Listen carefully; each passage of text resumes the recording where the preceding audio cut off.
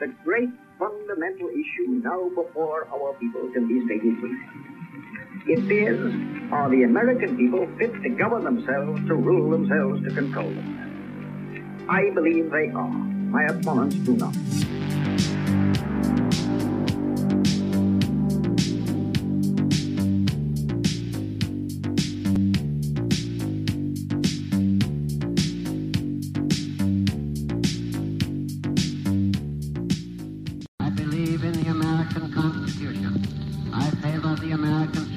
Individual enterprise.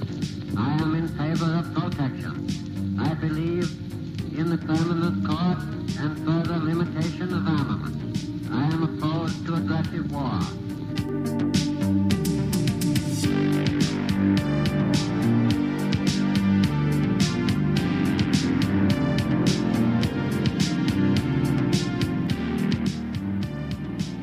In the councils of government, we must guard against the acquisition of unwarranted influence, whether sought or unsought, by the military-industrial complex. We must never let the weight of this combination endanger our liberties or democratic processes.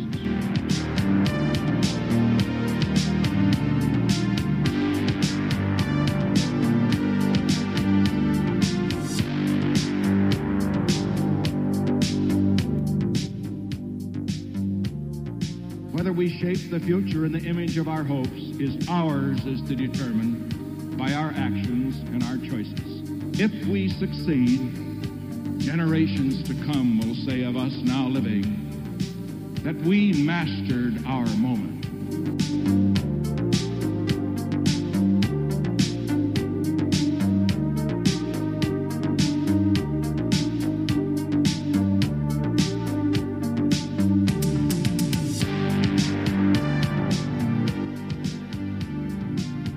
Americanism, not globalism, will be our credo.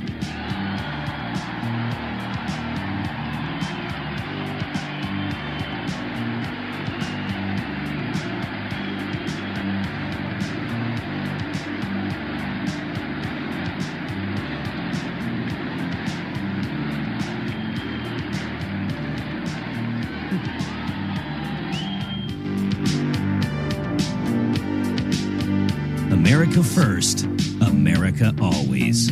This is The Right Take. Hello, everybody. How is it going? Welcome. This is episode number 92 of The Right Take. We are so excited to be back. It was a bit of a hiatus. So sorry, guys. A nearly 2-week hiatus there. I, of course, am Eric Lendrum, here with my co-host Jacob Grandstaff. And we've got a lot to talk about on this episode, believe me. I'm going to come right out and say one big reason why this episode was a little delayed. One, I was very, very busy with my regular job. But two, I don't know about you, Jacob. For the last 2 weeks now, the news cycle primarily has been dominated by one stupid thing. Balloons! It's nothing but these stupid UFOs. UFOs. Right. So, I'm sorry. Yes, I got to refer them by the correct pronouns. Yeah, they're UFOs technically. They identify as UFOs. But yeah, Chinese balloons, now like multiple UFOs. Are the aliens really finally trying to make contact with us and we just keep shooting them down because we're paranoid of China? Who knows what's going on? But it's nothing but these balloons. That's all you're seeing on the news. That's all you're hearing about everywhere. It was kind of funny at first for a while, but now I'm just sick of it. And for the longest time, there was just nothing else going on in the news. But now, finally, there is more to talk about. There is more to laugh at. And there are more serious discussions to be had that don't involve these flotation devices of suspicious unknown origin that keep just entering our airspace so mysteriously. So first off, my forte, as always, as you guys know, is elections. I love elections. They are my blood sports. I know I'm that much of a nerd. And the big one is coming up, guys. I mean, yeah, we've got a little off-year cycle with 2023, of course. The biggest races there being the governor's races in Kentucky and Louisiana. But, of course, the presidential race is the one that everyone really wants to talk about. And it has officially begun in earnest. We have the first official challenger to President Donald J. Trump, the undisputed frontrunner for the Republican nomination. And it is, of course, as I like to call her, the neocon in heels. I know you're going to love this, Jacob. Here's just a snippet from Nikki Haley's announcement video. We must turn in that direction again. Republicans have lost the popular vote in 7 out of the last 8 presidential elections. That has to change. Joe Biden's record is abysmal, but that shouldn't come as a surprise. The Washington establishment has failed us over and over and over again. It's time for a new generation of leadership to rediscover fiscal responsibility, secure our border, and strengthen our country, our pride, and our purpose. Okay. I mean, I guess if she's comparing herself to Joe, she could consider herself a new generation. Exactly. But I got to agree with Don Lemon on this, that she's a little bit over the hill to be considering her, at least to be considering herself a new part of the new generation. Like, you got to be 35 to run for president. She's 50. Exactly. Yes, that's the thing. I'm going to come back to that in a bit. But yeah, she's 51. So that ties into them. How it makes no sense, the comments she makes later on in her presidential announcement. I'm struggling to speak. I am stammering because I am just so flabbergasted by so much that was said there. First off, I gotta drill down this one. The one thing that really annoys me, the one thing that gets my goat from all that, Jacob, she repeats the same garbage we've heard from Ben Shapiro and others. Republicans have lost the popular vote in 7 of the last 8 presidential elections. Number one, we have an electoral college for a reason, folks. We're not a direct democracy, thank God. If we were, this country would have been down the drain a long time ago, or at least more so than it currently is.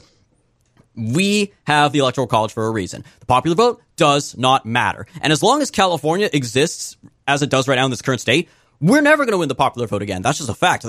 California is going to give a Democratic presidential candidate 5 million more votes than the Republican, just like that, in an instant, for free. No strings attached whatsoever as far as Democrats are concerned. So it doesn't matter. Number one. Number two, of those 8 presidential elections, they always say 7 of the last 8, 7 of the last 8, from Bush Sr.'s loss in 1992 up until 2021. Do you know what the one exception is, Jacob? The one Republican who won the popular vote during that 8 election cycle streak? Well, Bush's re-election in 2004. Bush Jr. in 2004 against John Kerry. So first off, in order to have that happen again by Haley's metrics here, we got to hope the Democrats nominate someone as brain dead as John Kerry, which is never going to happen again. 2, what does that mean? Bush was the winner of the popular vote. So does that mean we need to go back to Bush? We need to go back, not just any Bush. That's what her argument is. That's basically, she is a Bush Republican, and that's what she's going to run on. She's going to argue that, well, look, Bush won the popular vote. You need to elect someone who thinks like Bush, who has heels, and I'll be able to do it. Exactly. And that's not, the 2000 era Bush, who was still kind of a blank slate politically and culturally, other than, of course, being the son of a former president. This is 2004 George Bush, the neocon, the one who had already invaded half the Middle East by that point. That's the president we should hope to emulate, which, by the way, as I love pointing out, electoral math here, Bush ultimately managed to win that election in 2004 by winning literally every single swing state in the country minus New Hampshire. He won Florida, Florida, Ohio, Iowa. He won Colorado, New Mexico, North Carolina, every swing state. And he only got 286 electoral votes, I believe, versus Trump, who lost a lot of those. He lost Colorado, New Mexico, Virginia. But because he flipped the Rust Belt, he got more electoral votes than Bush Jr. ever did. All right. So you're arguing that we should return to a campaign strategy that basically says we need to fight for the littlest electoral scraps, like 5 electoral vote New Mexico, instead of continuing to pursue the Rust Belt where the real money is, electorally speaking. So it's just a nonsensical statement. It's another talking point that means nothing. And you'll quickly find, and this is what I was going to get back to with the age thing, Nikki Haley's campaign very much consists of the most boring, basic, focus group tested, planned out Karl Rove talking points you have ever heard from a Republican candidate. And this was evident in her first rally. We don't have any clips from that, but I was watching it live on Fox News, so I'll just recite some of the lines for you. It was in Charleston, of course, her home state. Why not? By the way, Jacob, I don't know if you noticed this. Fox News was carrying her first presidential rally completely live and uninterrupted. When was the last time? No, I did not know that. They did. That is interesting. Sounds familiar. When was the last time they did that for President Trump, by the way? When was the last time Fox carried one of his rallies? Well, they used to all the time back in 2016. I don't believe that they did. They did 1 out of 3 in 2018. And 2020, they had pretty much written him off. Exactly. They especially stopped after 2020. But certainly, nowadays, it's Newsmax and RSBN, Right Side Broadcasting Network. Those are the only 2 that still carry Trump speeches. And, of course, his Rumble channel, President Trump's Rumble channel. But yeah, Fox stopped giving Trump coverage and giving him a platform a long time ago, obviously, with the shift by Rupert Murdoch from the very top, especially after the midterms when DeSantis won re-election. That was the flip. That was the coin flip. Now, Fox, the Wall Street Journal, the New York Post, they are all the enemy. They are against Trump, and they are all for whoever the establishment is. They promoted DeSantis, and now they're promoting Nikki Haley. So they carried her first presidential campaign rally, and among other things, during that rally, she repeated that popular vote line, last 7 of the last 8 elections. She described, at one point she said, quote, "We can't bring America into the 21st century if we keep trusting politicians from the 20th century," end quote.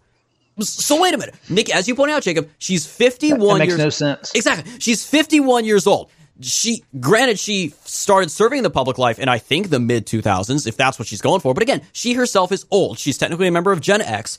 You can't have, that makes no sense, because if you want to talk about bringing America to the 21st century, which is another garbage talking point, by the way, given where we are right now in this 21st century we have now, Jacob, 23 years in, between all the endless wars, and now trannies running around trying to groom children, and black nationalists burning down half the country. If this is the 21st century, I'd rather go back to the 20th century. I don't know about you, Jacob, but I think most of us agree at this point. Take us back to the 50s, please. I'll even take the 90s back at this point, Bill Clinton and all. But again, to bring America in the 21st century, you're basically saying, someone would have to run for president who's born in the 21st century. So someone who's 23 or younger, which constitutionally you can't run for president. You cannot run for president until you're 35 years old or older by the constitutional requirements. So it makes no sense whatsoever. That's a nonsensical talking point. This line was my favorite / not non-favorite, anti-favorite line from the speech. Jacob, you'll love this one. Nikki Haley described herself as, quote, "a brown girl growing up in a black and white world," end quote.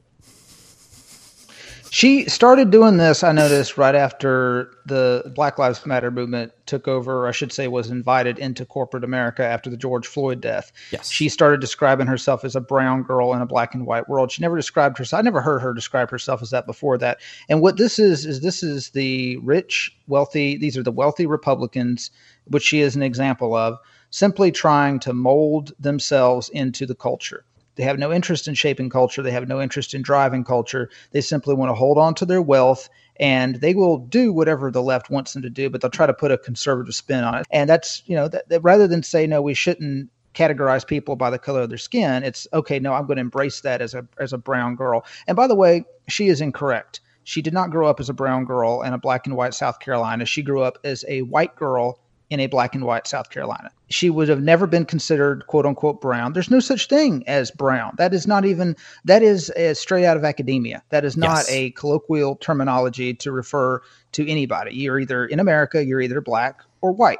And she grew up as a white girl in a black and white South Carolina. Yeah, brown has kind of come to be like a all-encompassing for generally it's perceived as referring to Hispanics, but you could also technically refer to Arabs. You could refer to Indians with brown. It's such a nonsensical term that a friend of mine pointed out, black and brown being used by the left is their attempt at lumping black Americans in with all other minorities. Again, like the progress flag with the brown and black stripes added in on the top of the tranny colors and everything, as if to say, all minorities are in this together, even though, I mean, again, you take one look at like the LA riots, for example, and other instances where most minorities don't get along with each other in these urban settings, especially. So I'm sure certainly, again, the BLM movement is not about to turn around and, become friendly with the La Raza movement. It's not going to happen. So, again, like you said, they're trying to take the left's ideas, culturally and ethnically, and put a conservative spin on it. And that probably explains perfectly why her campaign website, as of the time of this recording, folks, does not have an actual platform of any kind. She doesn't list any policy stances. But it's okay.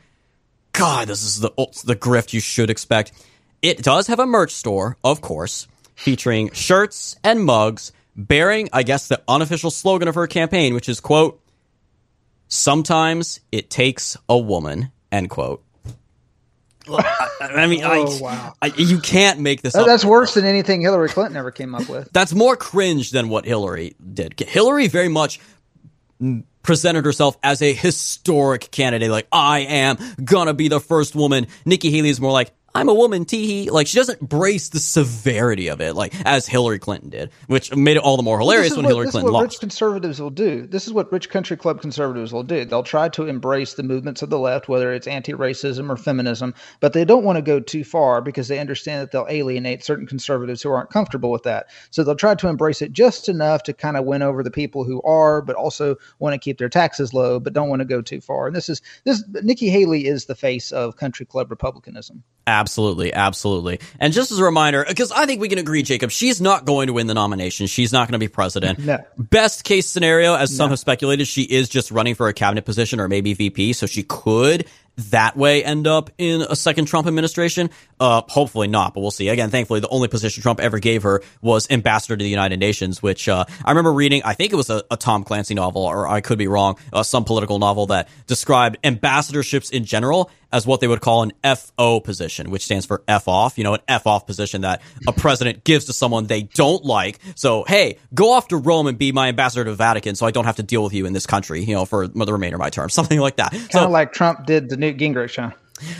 Yeah, but at least he likes Gingrich. At least he literally sitting to Rome. No, I was not referencing Gingrich there, folks. That I disavow. I was not insulting Gingrich. That was just a random example that popped in my head because we like Gingrich generally speaking compared to someone like Haley. I mean, I'll take Gingrich any day in the administration over Haley. I'd rather him be VP or chief of staff before I would ever let Haley be anywhere near the top of the executive branch. But nevertheless, we are going to bring the hammer down on her. We are going to list all the reasons why you should despise her as if they weren't obvious enough already. And this requires going back into her history to 2015 and 2016.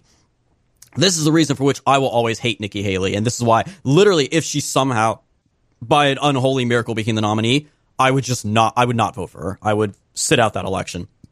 In 2016, she explicitly, by name, blamed then candidate Donald Trump for the Charleston church shooting in 2015, where an actual white supremacist, like a real neo-Nazi, shot up a black church. She blamed specifically Trump's, quote, rhetoric. And speaking of Charleston, it was shortly after the shooting in 2015 when Nikki Haley, this is the thing people need to remember. We saw it, especially in the aftermath of Charlottesville. A lot of people said Charlottesville and the right-wing peaceful protest there that was attacked by Antifa rioters. People say that was the catalyst of the anti-Confederate movement. Statues being torn down, the Confederate flags being taken down. That definitely was a big powder keg, but that was not the spark. The spark, the beginning of the anti-Confederate movement was Nikki Haley, who after the Charleston church shooting signed a bill into law ordering the South Carolina state capitol to take down the Confederate flag and order the banning of Confederate imagery on state government grounds. So kind of like people kind of forget this too, how sometimes the most horrible scourges culturally in our society today, the most insidious campaigns by the left, are actually started by cucked conservatives like Nikki Haley. Kind of like, for example, the whole Russian collusion hoax was not started by the left. It was not started by Hillary Clinton's campaign. It was started by a supposedly conservative publication called the Washington Free Beacon, on behalf, which supported Ted Cruz in the 2016 primaries. They first kind of concocted this Trump is secretly a Russian asset. He talks to Vladimir Putin, all that stuff. And that eventually gained enough traction. It was then picked up by the Hillary campaign. And the rest, we all know the rest from there. The rest is history. But you got to remember, these people, these so-called conservatives who start these movements, these countercultural zeitgeists that ultimately end up being very harmful to our country and basically threaten to rip our country apart at the seams. These people absolutely should not be trusted anywhere near public office whatsoever. And on top of all of that, if that's a little too scholarly, if that's too ancient history, that's too in-depth, then here's another very simple reason why we should oppose Nikki Haley. And it comes in the form of another video cut. This is from, I think, about 2 years ago, maybe a year ago. Very recent history, folks. This is after she had served in the Trump administration. He still has a lot of popularity. If he runs again in 2024, will you support him? Yes. If he decides that he's going to run, would that preclude any sort of run that you would possibly make yourself? I would not run if President Trump ran. Oh, what happened there, Nikki Haley? I said this to one of my coworkers the other day. Could you imagine for just a second, Jacob, how nice it would be if in the United States of America it was a crime for a politician to lie in an interview the same way it's a crime to lie before Congress? And that's why I love this. Before we move on here, just two more quick things. President Trump addressed Nikki Haley's entrance into the campaign in the most Chad way possible, the most Donald Trump way imaginable. Quote, "I'm glad she's running. I want her to follow her heart. even though she made a commitment that she would never run against who she called the greatest president of her lifetime.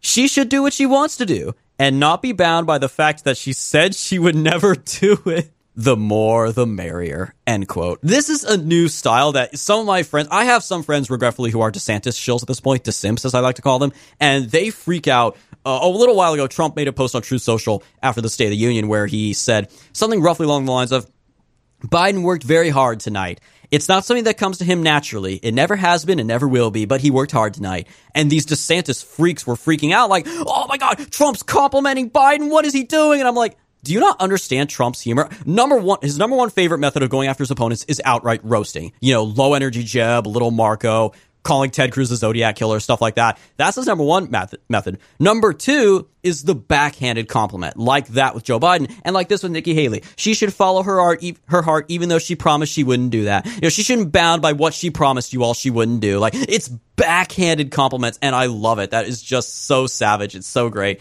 And they're going to have a lot of fun on that debate stage. He's just going to effortlessly wipe her off without a second thought. And again, she's polling in like the low single digits. She's not going to be the nominee. But like Trump said, the more, the merrier. Speaking of which, there are other rumblings of people who are talking about running. Of course, also from South Carolina, Senator Tim Scott has formed an exploratory committee. That'll be interesting. And let's not forget, this one kind of flew under the radar a bit. John Bolton, one of Nikki Haley's predecessors as ambassador to the United Nations, he announced his plans to run for president against Trump in 2024.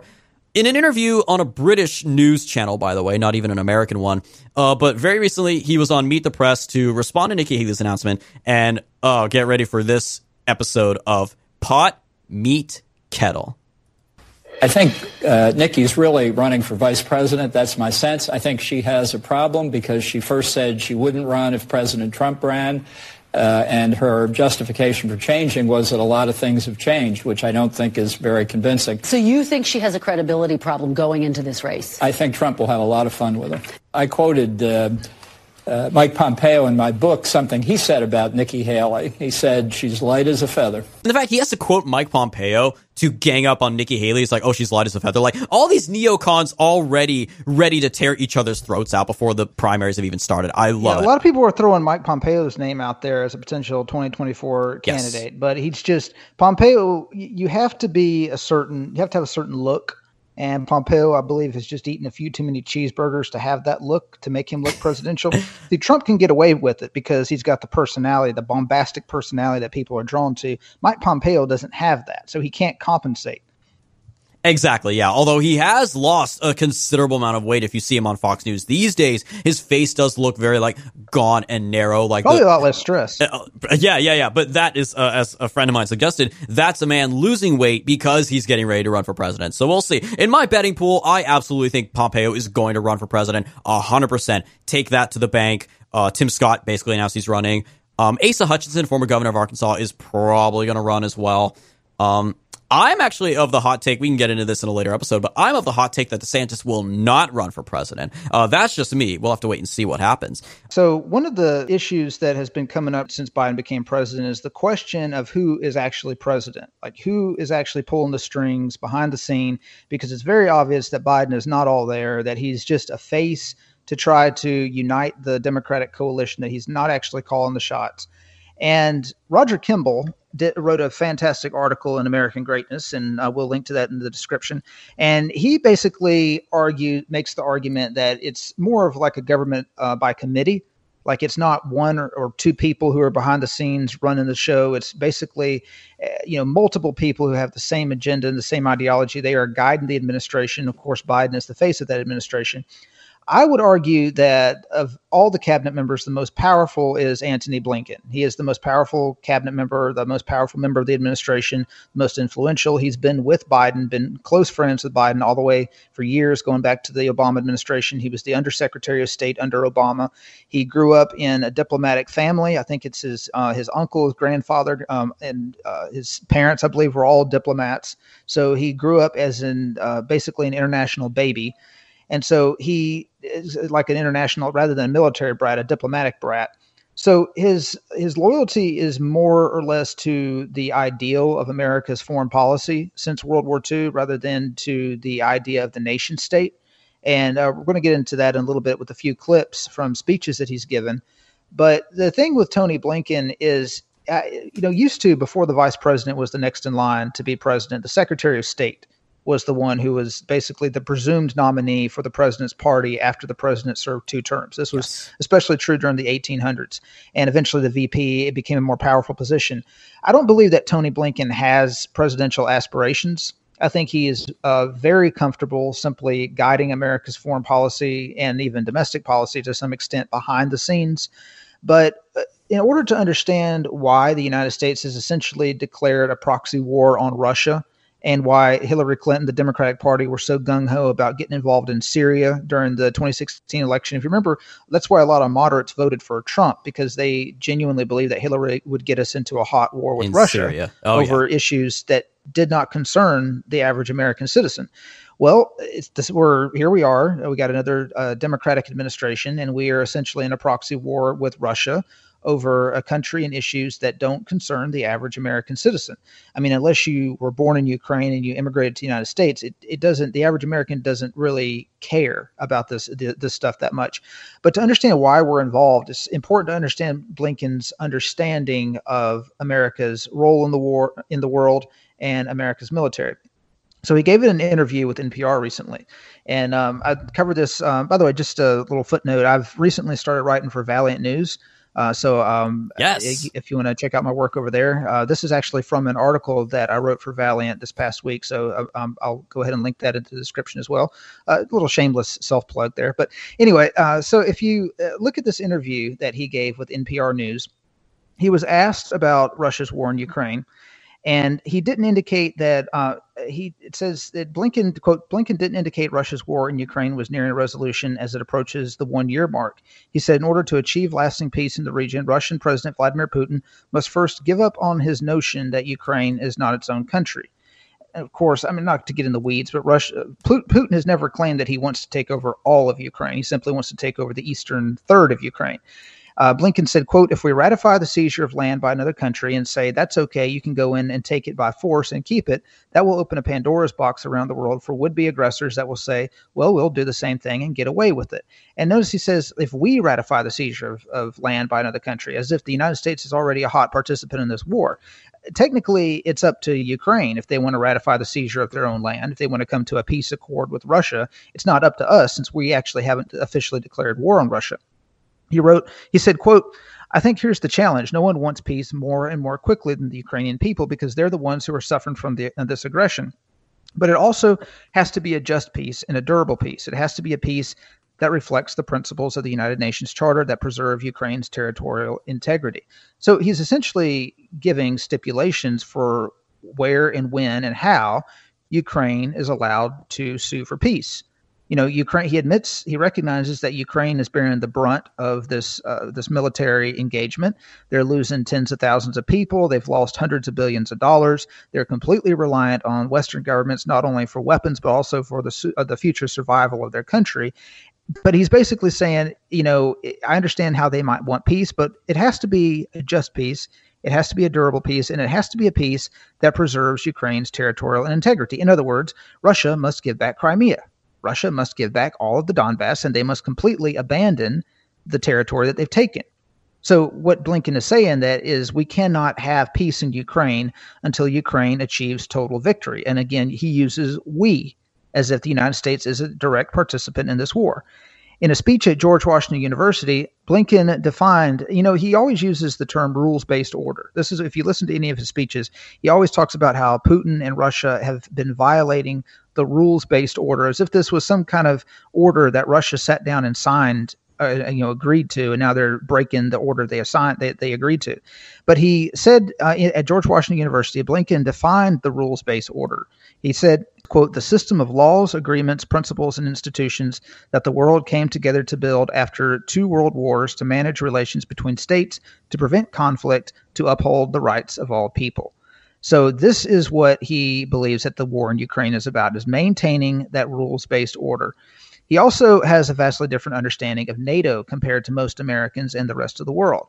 Most Americans who think about NATO. They understand that NATO was an alliance created by the United States and Northern European countries. That's why it's called the North Atlantic Treaty Organization, to combat Soviet influence and the allies of Eastern Europe.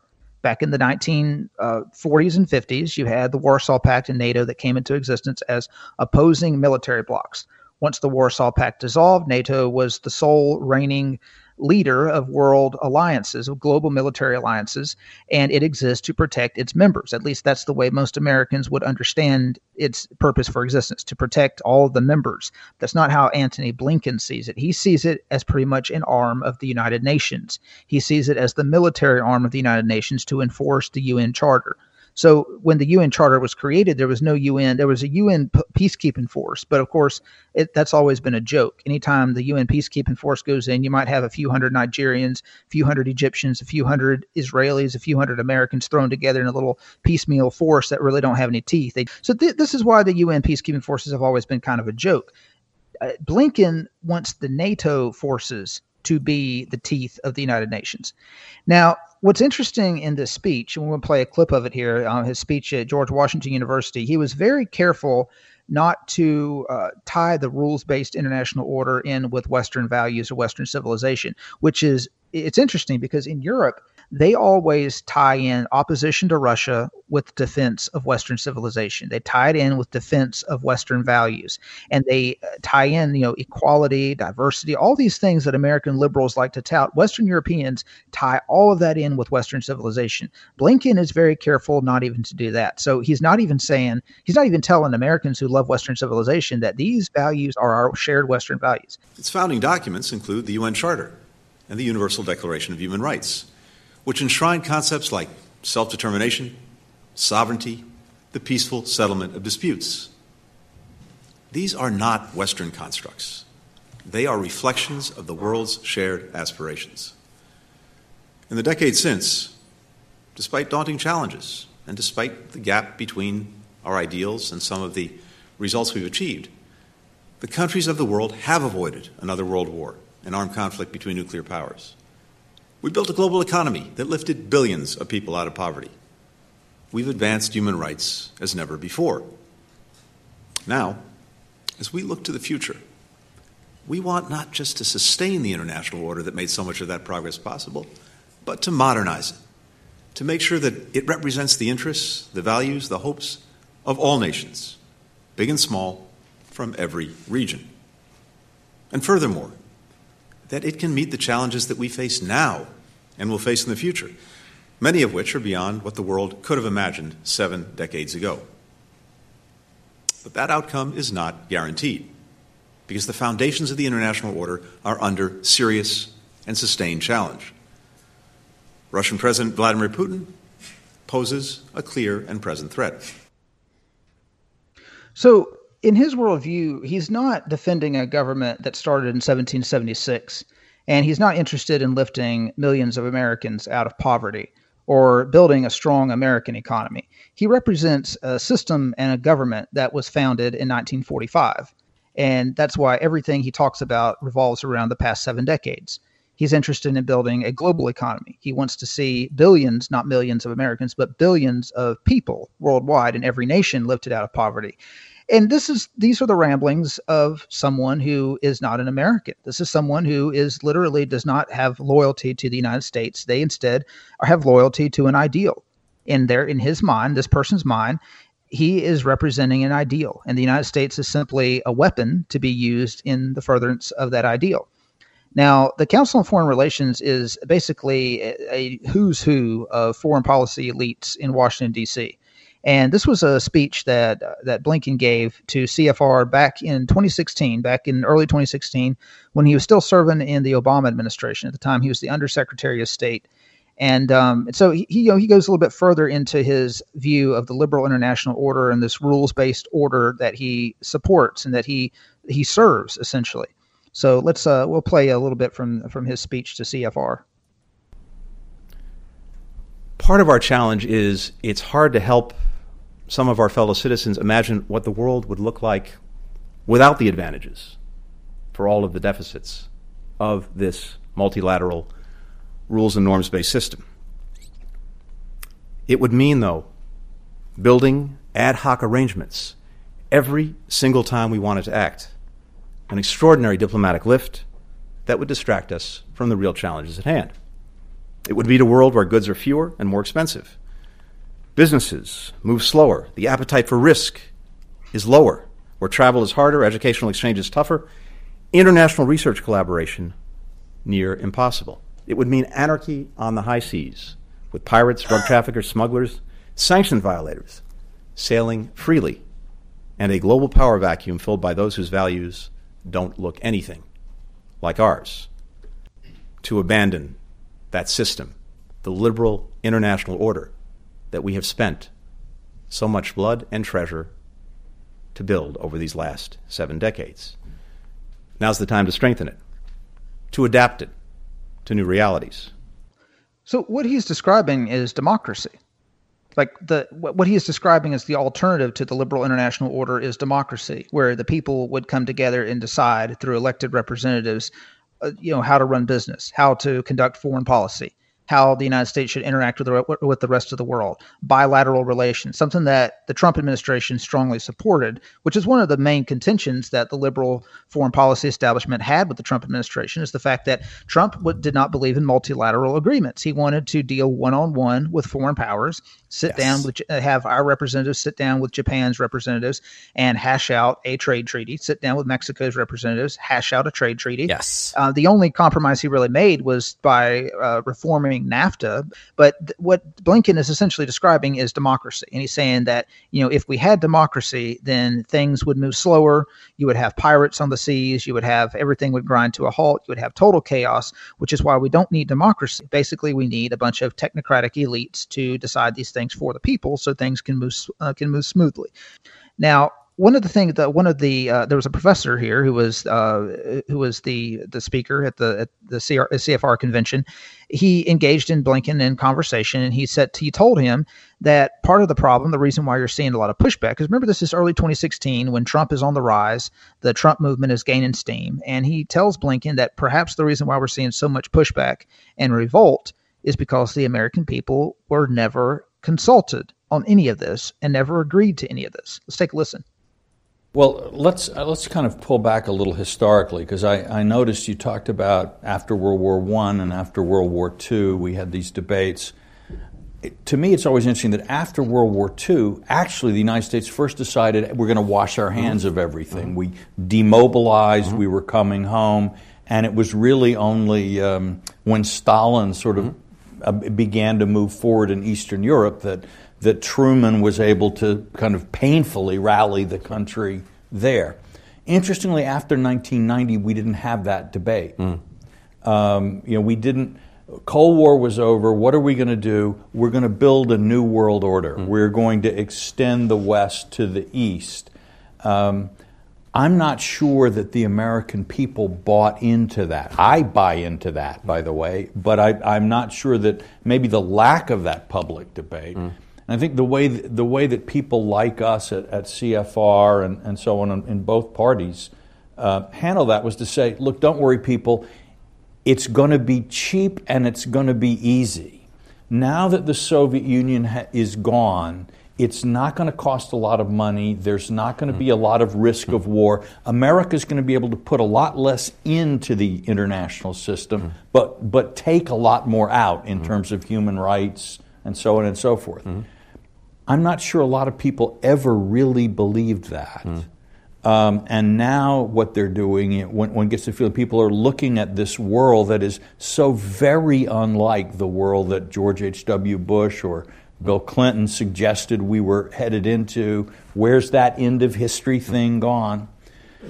And so there's a tremendous skepticism now, and we're sort of having the debate now that we would have had in 1990. Is that tally with what you see? I agree with that, and I think... First off, I gotta interject. I mean, the audacity that these people have at this point to openly use the phrase "New World Order," knowing full well. Keep in mind, they're not doing it openly; they're just doing it among themselves. They don't figure that anybody would ever hear any of this conversation, even though they're posting it online.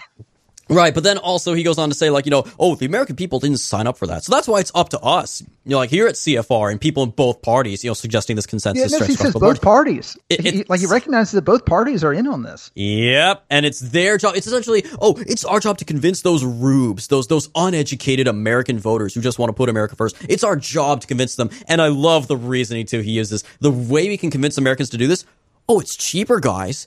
We may be, instituting like an ideological empire, but it'll be cheap. We'll be fiscally responsible the whole time. And I'm just like, you've got to be kidding me. These people are deranged with the levels of power that they seek to achieve and unfortunately have achieved at this point. Now, Blinken, even though he said at the end, I agree with you. Of course, that's diplomatic speak. It doesn't matter what the person says. The person could say, we're going to genocide half of our population because they're kind of a problem. Thanos I agree snap. with you. Yeah. They are a problem. But let's look at other alternatives, that type of thing. Like this is complete diplomatic speak. But he says, even though he says, I agree with you, he basically changes the subject. And we'll play, it's kind of a little bit of a long clip. We'll go ahead and play it as he kind of rambles about the Middle East, changes the subject. But he essentially at the end says that the Truman Doctrine decided what America's foreign policy was going to be and what America's raison d'etre, I don't know if I'm pronouncing that right, but the reason is America's reason of existence was going to be after World War II, and that Truman Doctrine carried even after the Cold War. Like you didn't need to renew that with the American people because Truman already decided it. Like that's basically his answer to that. But we'll go ahead and take a listen. Part of what we're seeing is the basic organizing principle. The nation state is under challenge in ways that it's never been before. From below, from above, from the side. We have all sorts of non-state actors, whether it is the CEO of a major corporation, the mayor of a megacity, an NGO, a super empowered individual for good or for bad, in different ways challenging the state. We have countries, particularly, for example, in the Middle East, that have been unable to effectively deliver for their citizens who are under challenge, old orders fading away, vacuums that tend to be filled by more extreme forces, not more moderate ones. And all of this is coming to a head, and again, it's driven in many ways more quickly by technology, by information. Right. And again, that feeds into this sense of chaos, the sense of confusion, and it feeds into questioning whether the basic premises, the basic organization that we agreed on, you're exactly right, when Truman really came into the game, and then that we renewed after the Cold War is the right thing. And basically what he's given is the typical liberal response to why people would be discontent with this utopian system that they set up after World War II. He blames, it's, when governments don't really respond to the needs of their citizens, as in, we need more welfare. We need to throw more welfare at the rubes, or technology. The rubes just don't understand technology. Technology has really exacerbated the issues with globalization because it's allowed the rich to get richer, the poor to get poorer, and you have the dumb rubes who just simply can't learn how to code. I mean, that's kind of that's the implication that a lot of liberals take, and that's there. When you ask them why is it that the average people are growing discontented with this liberal international world order, those are the reasons they'll give you. It's not, they'll never criticize, they'll never critique their own system.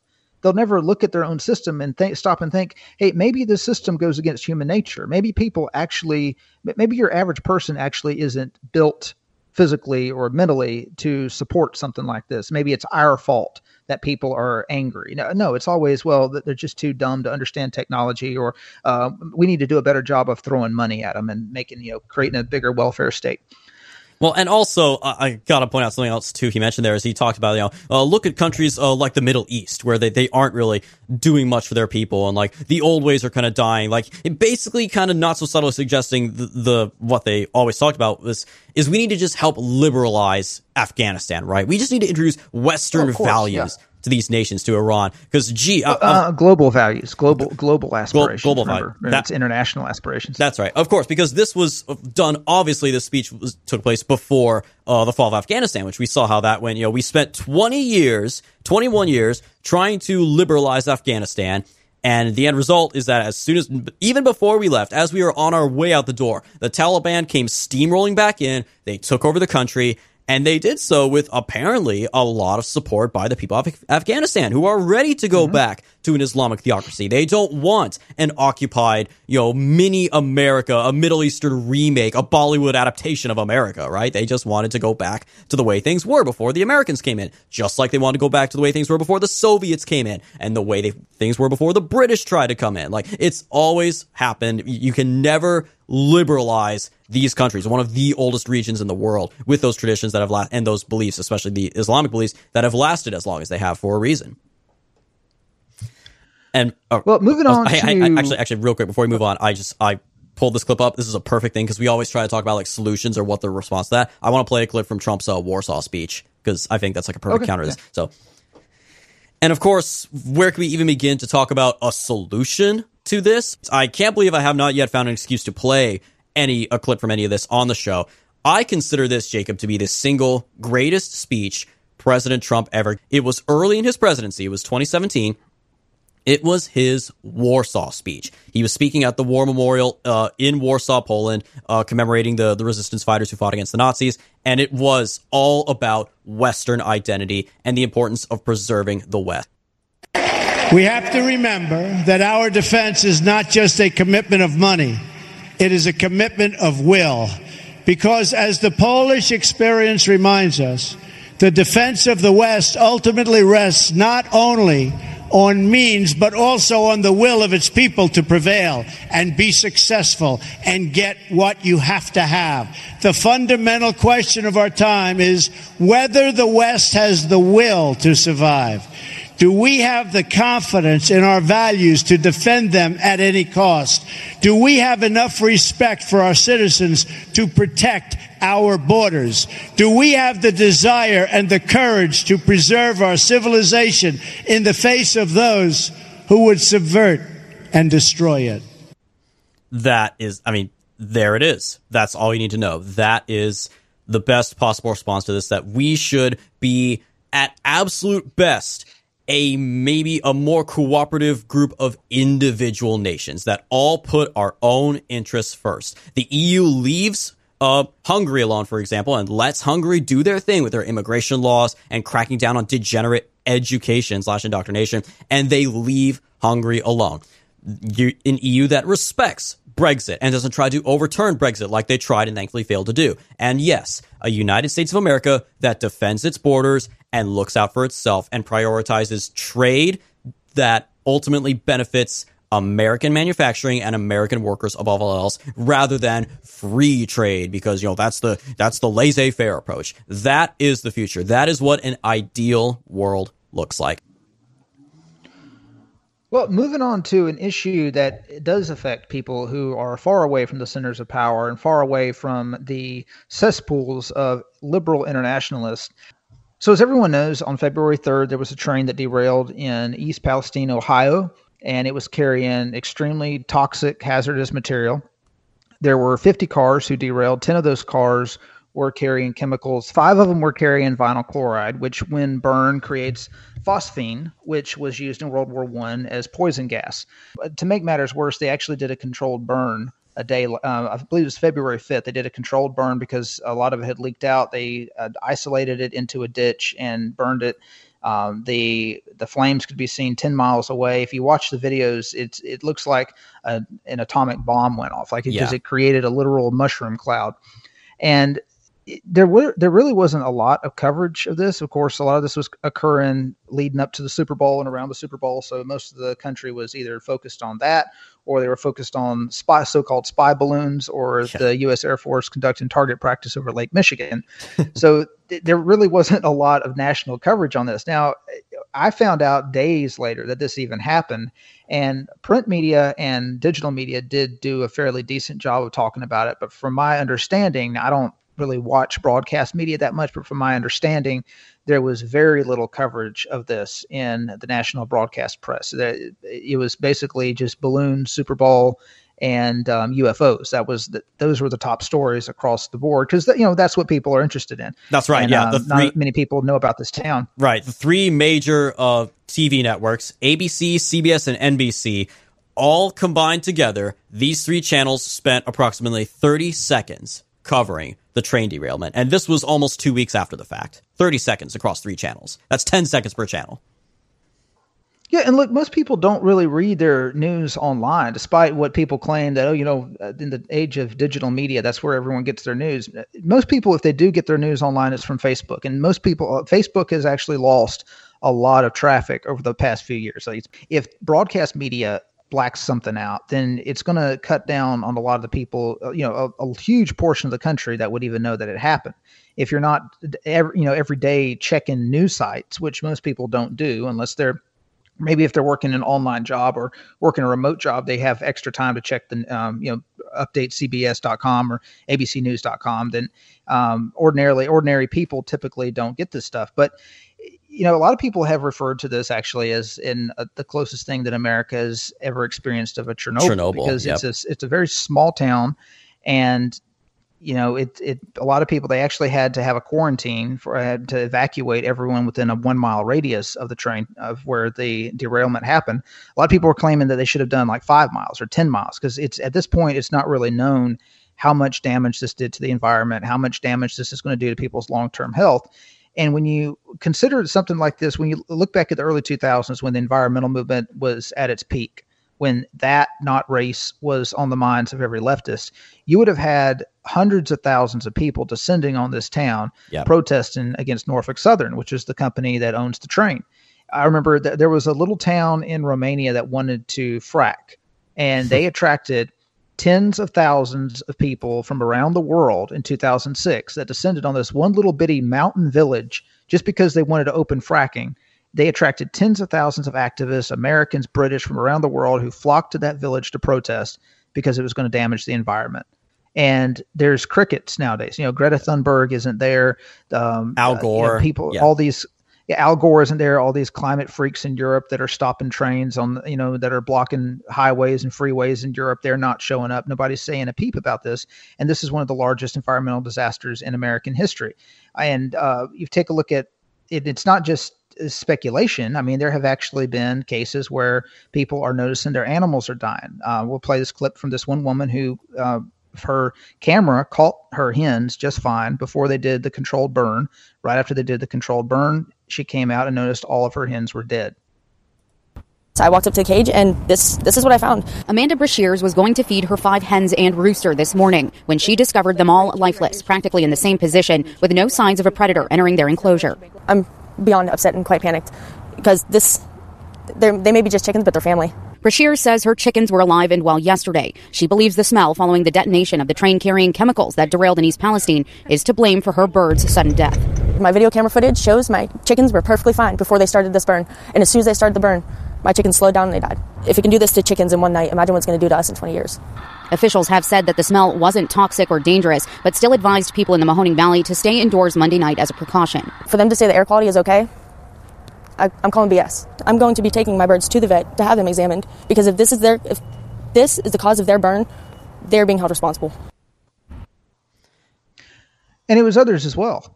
There's another clip here from people who noticed animals dead. The Sunday after the derailment, I went to put them away for the night, and I had a dead rooster in my yard. Initially, I thought maybe just something random happened to it. I wasn't sure. I didn't put 2 and 2 together because we were told it was safe. And then I had another one that I found a few minutes later who was isolating himself. He did not go in for the night. I had to carry him into the coop. I had another one who was starting to walk funny. You can see that his legs are just not working right. This is infuriating and it's sad. It was 2 days after the detonation. He completely couldn't walk anymore. He was completely coherent. If I put him by food and water, he would eat and drink perfectly fine, but he couldn't use his legs anymore. And I also, the same night, had a hen I put in the coop. She went up on the roost and then started seizing and fell off the roost. And it happened multiple times after that. She has since seemed to not be having those, so I don't know if it was the initial exposure that just messed with her system and now she's okay. I don't know what the long-term effects are. They were perfectly healthy before all this happened, and within 24 hours, they all dropped.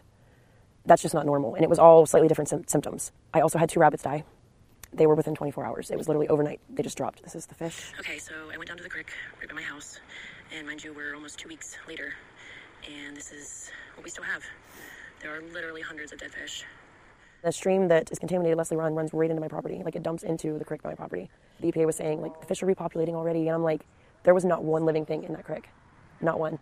My heart goes out to the people that are even closer. I mean, I know what I'm dealing with. I'm not drinking my water. I don't trust it at all. This is our home. I grew up here. I was born here. Like, I know every road around here. I know just about everybody here. We can't just uproot and go. Like, it's a disaster. Now, the Ohio EPA detected no contaminants in the 5 wells that feed into East Palestine's municipal water system. And they're claiming that the drinking water is fine, that they don't have to worry about that. But it's the public waters that people are mostly concerned about. And according to NBC's WLWT, the rivers and the creeks, they are positively contaminated from this controlled burn. Because, again, remember, they're burning all of this. So obviously when they burn this vinyl chloride, it releases these toxins into the air, and it's going to release it into the river. Senator J.D. Vance actually went to East Palestine and stood in a creek. We'll play a clip from his. Hey guys, so I'm here at Leslie Run, and there's dead worms and dead fish all throughout this water. So, something I just discovered is that if you scrape the creek bed, it's like chemical is coming out of the ground. Can you come here? And let me just show this to people. I don't know if you're going to be able to see this on camera, but watch this. Just see that chemical pop out of the creek. This is disgusting. And the fact that we have not cleaned up the train crash, the fact that these chemicals are still seeping in the ground is an insult to the people who live in East Palestine. Do not forget these people. We've got to keep applying pressure. That's how we're going to fix this problem. Thank you. So obviously, as this is an audio podcast, what happens in the video is he's holding a big stick, and he sticks the stick into the water and scrapes it along the bottom of the creek. It's a very shallow creek, like maybe an inch or two deep. And when he does that, the water initially appears fine. He scrapes it across the bottom, and the chemicals that were at the bottom of the creek float up to the surface, and it becomes this kind of like this glossy, this multicolored glowing surface that very much looks like, I remember when I went to Pearl Harbor with my grandfather many years ago, and we got to go on the Arizona Memorial, and the platform that's over the wreckage of the ship, which is just below the surface. And to this day, almost 80 years, over 80 years later now, 80 years later, there is still oil gradually seeping up from the ship into the water, and it has that same kind of glossy appearance on the surface. It literally looks like an oil spill in this creek. And you can imagine, of course, plenty of other creeks and rivers in the area are affected like that. And the real reason, as you said, Jacob, why this could be one of the greatest environmental disasters in American history is because of the location's proximity to the Ohio River and all the subsequent basins and other tributaries that flow out from it and stretches across much of the Midwest and much of the Appalachian area that is there. So that is the imagine, if you will, just that crap in the Ohio River spreading across all those states. The crash itself was in an area of Ohio that's literally right on the border with Pennsylvania. It's not like this was in the middle of the state. This was already bordering another state already and affecting air quality probably in Pennsylvania as well. So just imagine this spreading through the rivers to so many other states in the Midwest, Kentucky, all those other states. Yeah, because it's not just a matter of the drinking water that humans get. I mean, people can go to the store and buy bottles of water. The animals cannot. So you're going to have, you're talking about thousands and thousands of farms who are reliant on this water to drink. Sil Caggiano, he's a former fire department battalion chief in Youngstown, Ohio, and a hazmat technician for 21 years. He told the local WKBN news channel, he said, quote, "We basically nuked a town with chemicals so we could get a railroad open." And one of the top criticisms of locals was that as soon as they were told, basically as soon as the controlled burn ended and they got everything cleared, they were immediately running trains back through there. So like Norfolk Southern was like, let's clear the area, we'll get the thing burned off, and then we got to immediately get this going. So, burn the crime, not necessarily crime scene, but burn the accident scene, and so we can keep making money. So that's one of the issues at Norfolk Southern. Interestingly enough, so in order to atone for this accident, which, by the way, just as a little side note, workers of Norfolk Southern told CBS News last week that they had detected that the train had actually been having problems whenever it left Illinois, because the train was coming from Illinois. It had problems earlier on the track, and they didn't stop the train. They just kept going. And not only that, but the train was like 151 cars long. So that itself is a ridiculous length for any train to be going. So it's, in 50, and it's no wonder that they had 50 cars that ended up derailing. But and what's interesting is, not only did national media outlets not cover this much on broadcast, but the attitude among a lot of people is that, well, this is going to cause these locals to distrust institutions even more. Philip Bump wrote an op-ed in the Washington Post, of course, and in which he basically suggests exactly that. And the title of his op-ed is "The Other Risk from the East Palestine Disaster." And of course, you can guess what other risk he's talking about. He writes, quote, "The past few decades have been rough ones for American institutions from the presidency on down, but the past few years have been particularly rough for the institutions that had otherwise held up fairly well, scientists and medical experts particularly."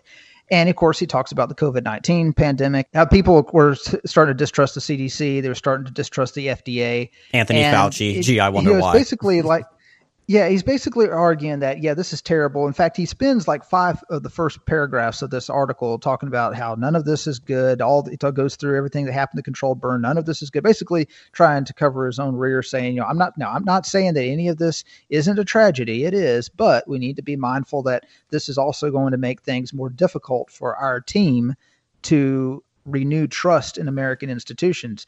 And the problem with America's legacy media, like the Washington Post, is they're not necessarily news media. They are cheerleaders for the institutions. Yes. They basically exist as PR firms for America's institutions. And when something like this happens, it's like, oh, brother, here we go again. Now all these Ohioan rubes are going to start distrusting medical experts. Now they're going to start distrusting the EPA, as if we didn't have enough distrust among these rural people of the FDA already, or the FDA, the EPA, and all these other, 3-letter agencies already. So it's just the attitude. And then you got Buttigieg, who was supposed to be the transportation secretary. You would think that of all people, he would be out there. He would have visited East Palestine like 2 days after it happened. As soon as it was safe for him to go there, Buttigieg would be there. Not only is he the transportation secretary, but he's a former politician. He was a mayor in Indiana one state over. And the guy who so you would think that he would. He was appointed transportation. When later, after he was confirmed, he was asked, what are your qualifications for transportation secretary? He literally said, I really like trains. I've liked trains ever since I was a kid. So he really should care about this. It's a train derailment. He should care. Yeah. He should have been out there, talking to, if nothing else, at least talking to people and reassuring them that the government is going to do everything possible to make sure that they're safe and healthy and, everything is cleaned up. But no, here's what he had to say regarding this issue. Rail safety is something that has evolved a lot over the years, but there's clearly more that needs to be done because while this horrible situation has gotten a particularly high amount of attention, there are roughly 1,000 cases a year of a train derailing. So basically his excuse is, this happens all the time, don't you know? There's always trains derailing and unleashing basically a chemical Chernobyl on American towns. That happens all the time, folks. It wasn't but a few days later, and another chemically full train derailed near Detroit. Like it was carrying toxic chemicals and it derailed. There were like 3 or 4 cars that fell off the tracks. Thankfully, it didn't start a fire. They didn't have to do a controlled burn.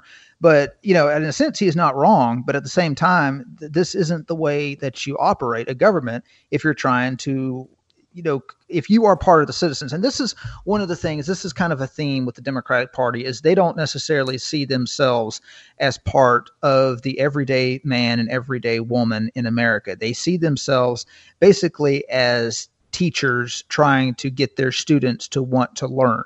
Yes. Like that's the role they see themselves. Like he doesn't see his job as serving. Yeah. Yes. He doesn't see his job as serving the public. He sees it as his job to reassure the public that this isn't a big deal and they don't need to freak out about it. Because, if you can convince people that train derailments are a normal thing, then they're not going to expect you to not make it not be a normal thing. Does that make sense? Like, if you're the transportation secretary, shouldn't it be your job to make it so that it's not a normal thing? But if you can convince people that it is a normal thing, then they won't expect much of you, and they'll just kind of throw up their hands. Okay, it's another toxic spill, whatever. We've got chemicals in the water. This is just life in America. But it's just disgusting because these people, they do not see, because they literally do not see themselves as part of the same class as these people. So they have to treat them as if these people are their underlings, convince them to believe in the institutions. So just to wrap it up, so Norfolk Southern, they're offering people $1,000. They're going around offering residents $1,000. Oh, and by the way, they decided to donate $25,000 to the Red Cross. So the Red Cross can then spend its money on temporary animal shelters to help all diseased and injured animals and displaced animals in the area. $25,000 is what they're donating. And they're not even donating directly to an animal shelter. They're donating that money to the Red Cross in the hopes that the Red Cross will then throw some change, toward the animal shelter. It's for an animal shelter. For not for people, for animals. Yes. Oh. Well, so far, thankfully, we haven't had any reports of serious injury. But this is the thing with these chemicals. So the main chemical that was released, it's highly cancerous. Like there's like 4 or 5 different cancers that it causes. And so, we won't really know the effects of this on people for probably another 20 years.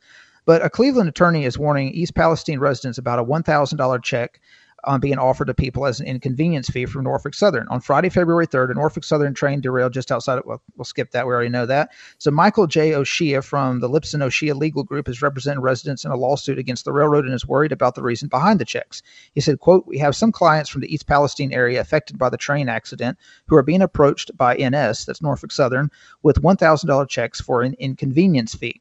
We think this is a way of getting these poor folks to waive any future claims against NS." And he is recommending that anyone who accepted the money sign a waiver immediately that stipulates that this does not remove them from being able to sue in the future, to sue for damages. So it's almost like Norfolk Southern. He's suspicious that Norfolk Southern is trying to bribe these people. Yeah. But I mean, you think about it in the grand scheme of things, $1,000 is not much money. No, when you consider the potential ramifications of this. And especially when you consider it's small as this town is. Like, it's not like it derailed in Pittsburgh and you've got potentially hundreds of thousands of people that you've got to buy off. Now, this is a very small town with a very small number of people that you're potentially going to need to pay damages to. And they're like, here, we'll throw you $1,000. Now shut up about it. Well, train derailments happen all the time. It's so bad. And at the end of it, too, as has been said, a major reason, the big socio-political so what of this is, why do they care that, or why do they not care? Why do they, the establishment, the regime, the institutions, the media, why do they not care about this? Compare this to, say, this just came to me, Jacob, but compare this, if you will, to Flint. Remember a little something called Flint, Michigan? Remember the crisis there that the water... Oh, yeah. I don't remember the details even. I just knew apparently the water wasn't clean. It was, I guess, as Alex Jones would say, it was turning the frogs gay or something like that. But it was a national outrage. How could they let the water get so bad in a place like Flint? Well, gee, then you look at something like this in East Palestine, Ohio. I think we might notice a bit of a, shall we say, demographic difference there, Jacob, in terms of which type of people live in Flint versus which type of people live in East Palestine. Kind of gets the old noggin jogging, doesn't it? So, kind of does. Of course, Flint, Michigan, it was predominantly an African American community. That's why you had so-called civil rights leaders claim this was proof of systemic racism and institutions deliberately making black people sick, stuff like that. And then here, of course, you have, as we saw in these videos, all the residents they spoke to in these videos at the town hall meetings, the ones going on Fox News for interviews, they are all white people. This, of course, it's Ohio. It's the Midwest. It is the white working class. The Ohio River and the states that are going to be affected by the chemicals in that river spreading to all these other states, it's predominantly affecting white states, majority white states. So, of course, and what is the white working class, Jacob? The backbone of the Trump movement. These are the people who put Donald Trump in office and gave these people now perpetual, endless night terrors over the Orange Man, right? So, of course, they see this as, I'm sure they'll never say this. I mean, some people are probably sick enough that they'll say this, but they generally won't say this. They see this almost as some kind of retribution. Like, oh, this is payback. These dumb rubes, these working class, redneck hicks kind of deserve this. This is what you get for voting for Trump, right? If they were to... If you read comments on the internet, like the typical refrain is, well, these people voted for deregulation, so they're getting exactly what they deserve. Because, and it's true, this is kind of an argument against that we have with the Republican Party, is the fact that the Republican Party is in the pockets of big business. Like Norfolk Southern, they give equally to the Democratic and Republican parties. And of course, Norfolk Southern lobbies for deregulation of the rails, which contributes to accidents like this. So they're not necessarily wrong in that a lot of these Republican politicians have contributed to the problem by deregulating, but a lot of these people, they vote for Republicans just because the Democratic Party has a near genocidal view of them. So it's like, yeah, we'll take a little deregulation that could potentially put us in danger versus a party that literally wants to erase us from the country that our ancestors built. So it's a matter of trade-offs. And just real quick, just looking at what vinyl chloride is and does to people, this is from cancer.gov. Workers at facilities where vinyl chloride is produced or used may be exposed primarily through inhalation. The general population may be exposed by inhaling contaminated air or tobacco smoke. In the environment, the highest levels of vinyl chloride are found in air around factories that produce vinyl products. If a water supply is contaminated, vinyl chloride can enter household air when the water is used for showering, cooking, or laundry. Now, as far as the cancers that this could potentially produce, vinyl chloride exposure is associated with an increased risk of a rare form of liver cancer, hepatic angiosarcoma, as well as primary liver cancer, hepatocellular carcinoma, brain and lung cancers, lymphoma, and leukemia. So, this isn't anything to really sneeze at or, downplay. This is something that people should definitely take seriously. And it's something that they should have had a little bit more public debate on before deciding to have a public burn of vinyl chloride. Like the idea was, well, let's hurry up and get rid of it before it spreads. But whenever you burn it off like that, it's, you're potentially contaminating the air and you're obviously contaminating the water. So it's just an all-around mess. It's an all-around disaster. And again, we don't really know what kind of effect this is going to have on the people in the area for probably another 20 years. Sounds kind of like the COVID vaccine, doesn't it? This is something they insisted would be fine. Kind of similar. Very similar. Just take it and worry about the effects 20, 30 years down the road when you can't sue any of these companies for the vaccine. It's after effects, by the way. Good. And of course, all the government officials in both cases are coming in and telling everyone everything is all right. It's okay. Nothing to worry about. Everything's all right. Just trust the government, folks. Trust the government. Unfortunately, that is all the time we have left for this episode of The Right Take. Thank you guys so much, as always, for tuning in. Be sure to follow us for all of our latest content at our website, righttakepodcast.com. The full list of social media websites and podcast platforms where we are available, righttakepodcast.com/subscribe. And as always, if ever you guys are feeling oh so generous and want to continue supporting what we do here on the show, righttakepodcast.com/support. We'll talk to you next week, guys.